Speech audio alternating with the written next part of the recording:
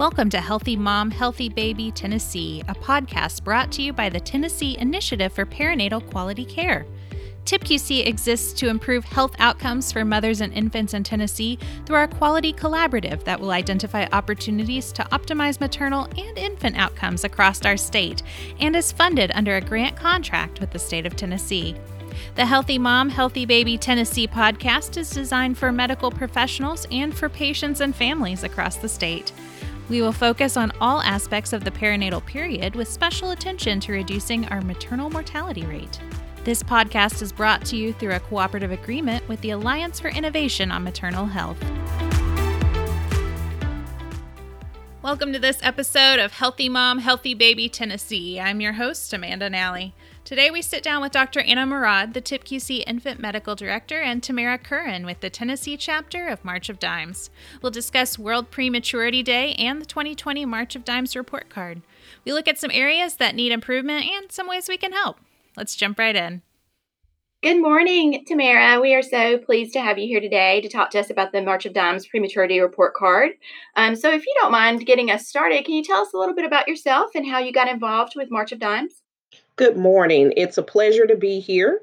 I am currently the Director of Maternal Child Health and Government Affairs here for the March of Dimes in Tennessee. I've actually been here 13 years in a number of different roles, all related to the health of moms and babies, whether that be promoting educational opportunities or looking at legislation that can support the health of moms and babies.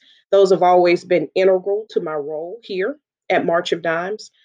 My background is public health, and moms and babies or women and children have always been a part of some of the employment opportunities that I've taken a part of. So always a special interest for me in terms of women's health, even back into my educational days. Those were always the topics I chose for projects and things of that nature. So, ingrained in me, so to speak, the health of moms and babies. So the March of Dimes has been a perfect fit in that way. Can you tell us a little bit about how the Prematurity Report Card got started, when it traditionally comes out, those types of things? The Prematurity Report Card was first launched in 2008 as a way to promote our prematurity campaign. Our prematurity campaign was launched in 2003. And basically, the goals of that campaign were to lower the number of babies born preterm and to increase awareness of the problem of prematurity. So the report card was a way to bring awareness and highlight the problem of prematurity, begin some of those discussions about, at that point, really just a grade. Where do we all stand in the US? Where do our states stand in terms of their problem with prematurity? So that was the beginning. Over the most recent years, that report card has evolved and now includes mom initiatives or mom issues that we need to take a look at. So moving from being the premature birth report card into the report card, the March of Dimes report card is where we stand for the last 2 years, so that we can really look at how moms and babies are interconnected, not only looking at that preterm birth rate, but with our new interest, I feel, in maternal outcomes, which is very important to understanding what's happening with mom so that we can understand what happens with baby, because those two are interconnected. Right, the dyad. Yes. They're very important. Mhm. So tell us a little bit about where the data for the report card comes from. The majority of the data comes from National Center for Health Statistics. There are a few measures in the 2020 report card that come from HHS around C-section rates. So some of that data comes from there. But most of our data is from the National Center for Health Statistics because we wait for confirmed data. There is no preliminary data that's utilized in the report card. And the time frame that this report card would be looking at would be what year? The 2020 report card would look at the prior year final data from the National Center for Health Statistics. So the report card would reflect 2019 data. Gotcha. So tell us a little bit about how the Tennessee data looked this year, how we compared with other places. Great. I'll start with the US. This year, our US receives a grade of C minus, which is down from a grade of C last year. 10.2% of the babies born in the US are born preterm, and that's nearly 400,000 babies each year. And looking at Tennessee, our grade did go down slightly this year as well. Last year, we received a grade of D with 11.1% of our babies being born preterm. This year, we received a D minus for 11.2% of our babies being born preterm. So just a slight difference in our percentage or our rate, but our grade is slightly different as well. Last year, adding the pluses and minuses for the grades was a new addition to the report card, just so we could show some incremental progress. Unfortunately, this year for Tennessee, it took us in the direction we would not prefer. Gotcha. On previous report cards, I know that there are some action items that come out of those report cards. What are some of the action items from previous years, and what are some of our successes? What are some things we're still working on?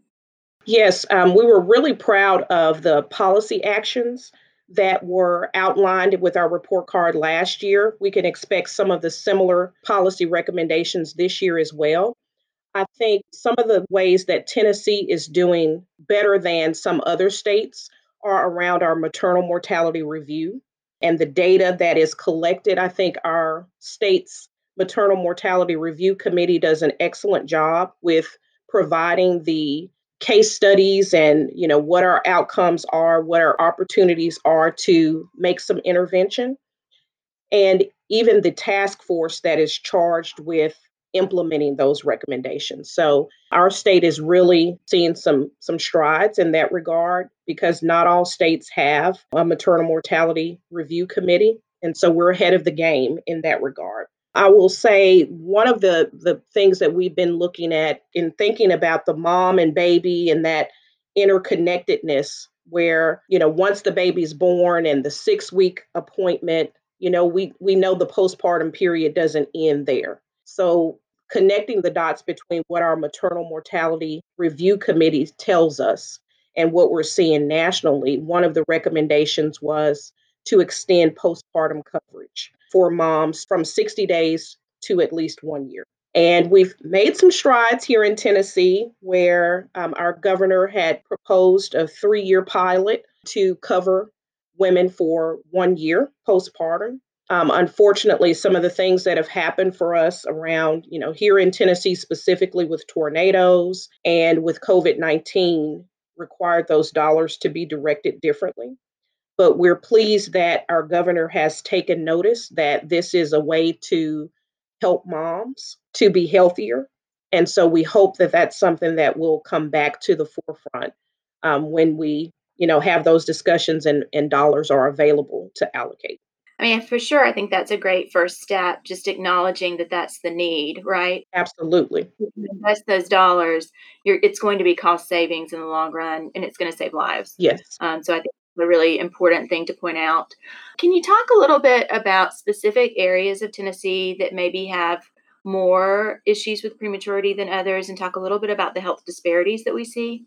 Yes, for Tennessee, there are, with our report card, we do provide grades for certain counties, and those would be most of our, major metropolis cities. Just to highlight those that are in most need in Tennessee, Shelby County, the Memphis area, and Rutherford County, Murfreesboro, Smyrna area have received grades of F on the report card. So there are more opportunities, more needs in those areas.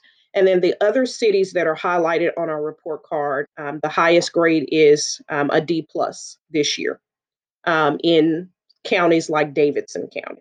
My follow up on that, my tag on that was going to be to ask what the March of Dimes feels like or specific actions we can do in those areas. There is some opportunity. I think that is one thing I like about our report card, that you don't just get a state grade, which is how the report card began, but now we can highlight certain counties or cities that highlight the grade for those cities so we can see where we stand and really hone in on some action initiatives and activity in those areas to really combat. For the Shelby County area, I think the outcomes there have been trending for a while in this direction.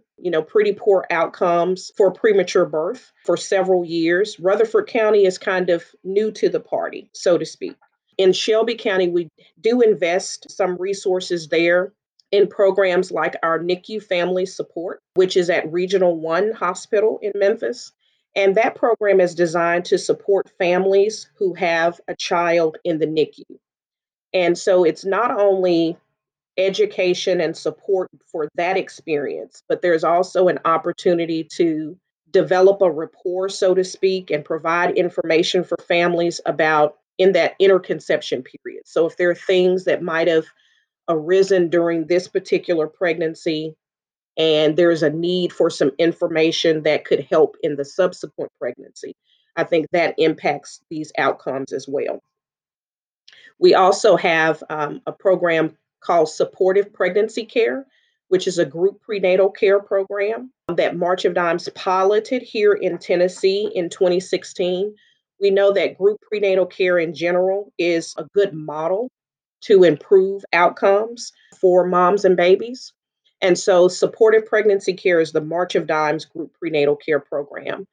And we have several sites in Memphis that are meeting with some women who are considered high risk, where they meet as a group, as you know, and not only receive that education that will help support their pregnancy, receive the health care they need, but they also are able to develop that support network where I can get advice from those in my community where I may not trust the opinion of a healthcare provider all the time, but sometimes hearing from my peers, it comes a little bit differently. Peers may also bring that information with a little bit of realness that might be necessary, whether it's you should stop smoking or, we've got this community garden over here, even when we can't get what we need from our local grocery store. So, really just kind of networking and sharing some of those resources and developing that support network. So, those are two programs that I feel like can make a difference to improve those outcomes. And that's something that we've been doing over the past several years in the Memphis area. Well, and I think just being really deliberate about addressing those areas is just incredibly helpful as we try to make improvements. So I know that World Prematurity Day is coming up. So can you tell us a little bit about that and tell us maybe what some March of Dimes activities that you all have planned? Yes. World Prematurity Day is November 17th every year. And it's an added opportunity again to raise awareness, which is a part of our prematurity campaign goals. And this year, as in previous years, the social media presence is a big part of World Prematurity Day. So if you're following March of Dimes on social media channels or even March of Dimes Tennessee, you'll see opportunities to share information. Also, turn your social media page purple. Different activities that folks can engage in on that day. There's also opportunity for people to decide where they fit in. So is it, social media presence? Is it taking action if there is some type of legislation that is moving in Congress specifically that, you can lend your voice to by reaching from your state to your US congressional member? We will have a congressional briefing on World Prematurity Day this year, announcing the report card and calling on Congress to really take some action to improve these outcomes that we're seeing with our outcomes for moms and babies. There will be an opportunity to tune in for that. So look for those details on social media channels as well. And then, of course, if your affinity is to donate or to fundraise, there are some do it yourself opportunities that will be available as well. to support on World Prematurity Day and during Prematurity Awareness Month, if that's how you like to be creative and support. We've also had, hospital staff over the years who might turn their nursery purple, where everyone wears purple scrubs or, purple t-shirts and takes photos and posts those things just to show that, they're supporting Prematurity Awareness Month and World Prematurity Day. But I would say for providers, for those who are on the front lines caring for moms and babies all the time, another way to support is to keep doing what you're doing, supporting moms and babies well and providing what they need during these critical times. Yeah, I think that's so important. I hope everybody can find a way to celebrate and to make awareness on World Prematurity Day. So, if you had sort of the moonshot goal, your best case scenario of what you would want done or what we can do to decrease rates of prematurity and support moms and babies, what are some of the things you would do? I won't limit you to one. You can have a big moon. I appreciate that. Yeah, because I think there's not one moonshot goal for sure, especially with prematurity. We know, and some of the outcomes for moms, we know that there's not one fix. So I would say moonshot goal would be everyone has what they need because the list of things for me, for you, is going to be different. I think of the image in my head is just around some of the inequities in health, where, we've all seen that photo of, the kids outside of the ballpark and you give them all one box, but everyone still can't see over the fence. So somebody needs two or three boxes in order to get to a level playing field. So I think, everyone having what they need, whether that be no bias when they go into a healthcare facility or access to a safe environment, where there's no violence, there's no air pollution, having access to jobs that pay well. So some of the worries are not there that create some of that toxic stress that moms experience and lead to poor birth outcomes. So I think if everybody could have what they need, then we could level the playing field much easier. I think that's very true. I'm going to ask you a little bit of an unfair question. In this time of COVID, what do you anticipate being the impact on our moms and babies and sort of looking forward to next year's report card? What do you think? I'm not sure. I think there's certainly a lot of unknowns about COVID, this new experience that we're in with the pandemic.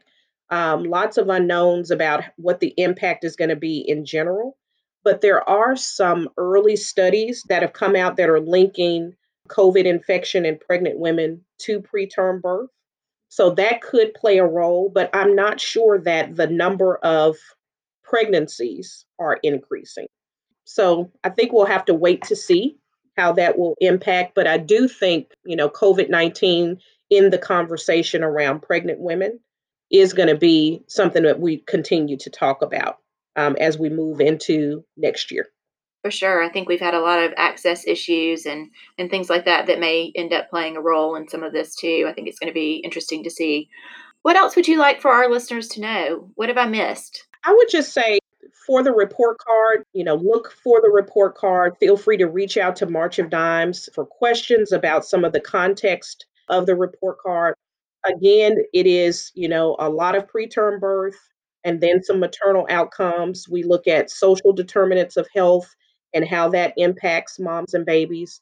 Some of the disparities that exist in preterm birth with, Black women being, over 40% more likely to have a preterm birth than other ethnic groups.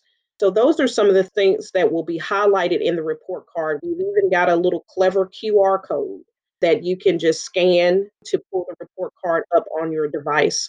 But I would, just encourage folks to find ways to get involved. I mean, there is a lot of work going on to really make an impact. And so if folks are looking for a way to be involved, and March of Dimes is where they choose, there are a lot of different channels of how to get involved. to really find the ways to end this health equity gap that is really impacting these outcomes that moms and babies are seeing. So, do you want to, before we stop this conversation, do you want to talk a little bit about the educational offerings from March of Dimes and some of the ways that you all support hospital teams and nurses? Yes, absolutely. March of Dimes does have some national products that we promote here in the state to improve these outcomes. For example, our implicit bias training that has been created specifically for maternal health care providers is something that has been utilized across the country. We know that we all have implicit biases where they're ingrained in us from the beginning of our lives. Those experiences that we all face, they may be different, but we all have the biases. And so for moms who are seeking health care, and ideally we want them to access health care before they're pregnant to be healthy. One example I sometimes use is, women who may be overweight or obese, entering a healthcare facility prior to pregnancy, maybe to be healthy as they're preparing for pregnancy to get some of those baselines, address any concerns that may be there, that you may face some of those biases as you enter. Or a woman who comes in with a number of children. There may be some bias that she receives that deters her or the woman who may consider herself overweight or obese not to go back for care. And we know that impacts outcomes. So, just this training just allows an opportunity to unpack some of that bias, understanding where it comes from, what can be done in healthcare facilities to change that. So we're really proud of that training. It comes in a live Zoom format, is what live is these days, and also an e-learning format where individuals can log in to take the training on their own time. We also have a number of educational topics that address everything from NICU concerns down to newborn concerns and how providers can care for moms and babies better.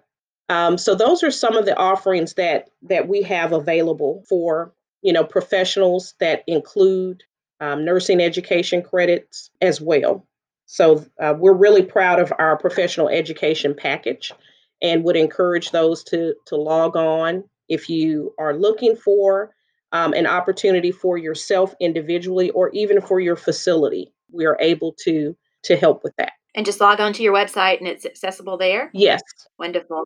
And talk a little bit, if you would, about your patient education offerings. I know you have some push education that has started and it's been really well received. Do you want to talk about that a little bit? We do have some patient education or consumer education products that we have available in print form, which are created on a fifth to seventh grade reading level. Many of them are award winning titles that cover topics before, during, and between pregnancies, even some offerings for dads, things to consider in preparing for pregnancy and supporting a partner. We also have some apps. One app that we're really proud of is our NICU Baby app, where families can log on to. We know the NICU experience can be, a hospital experience in general can be frightening, but especially an experience in the NICU where babies are, on all types of monitors and tubing, can be a really frightening experience for families who are preparing for a different outcome to have to spend time in the NICU. So the app has, things such as familiar terms in the NICU. We know medical terms are a lot of big words that most folks don't understand. But even when you may not have an opportunity to ask a question, just reading on your own what to expect in the NICU experience, and even up to bringing your baby home. Those things are available for free in the NICU Baby app on Android or iPhone products. On the NICU app, families can also connect with one another. So it's a built in opportunity for some support if you are having one particular experience with your baby. Maybe there are others across the country that you can connect with that have had a similar experience to gain some support in that way. That's so important. I'm so excited to hear about that because my first baby was born at 30 weeks. She's now 8 years old, but back in 2012, I would have loved to have something like that to help us get through it. So I'm so happy that that's an option now. Right at your fingertips. Families really seem to enjoy using that app. I mean, the NICU is, I had a 35-weeker, and the NICU is scary. And I knew it was, I knew the things, but, she had her UAC and her UVC, and, they've got all these lines and they won't let you hold them. And yeah, it's scary. Yep. So, do you want to talk a little bit about the legislative work, either nationally or here in Tennessee, and things you would see as priorities? Yes, the policy arena is a key way to really change some of these outcomes in a more broad way. So there are things that our national team works on in Congress. There have been some great successes recently with maternal mortality and really bringing attention to the problem of maternal mortality on the national level. Also, here in our state, we have a strong group of advocates that support our work legislatively. Some of the things that are traditionally in our legislative package here in Tennessee would include things like our regional perinatal centers that provide some of the highest risk care and newborn transport, newborn resuscitation, and even training on the maternal and the newborn side in our state. Those are critical services for moms and babies, and as well as home visitation services. The funding for those home visitation programs is essential for our state.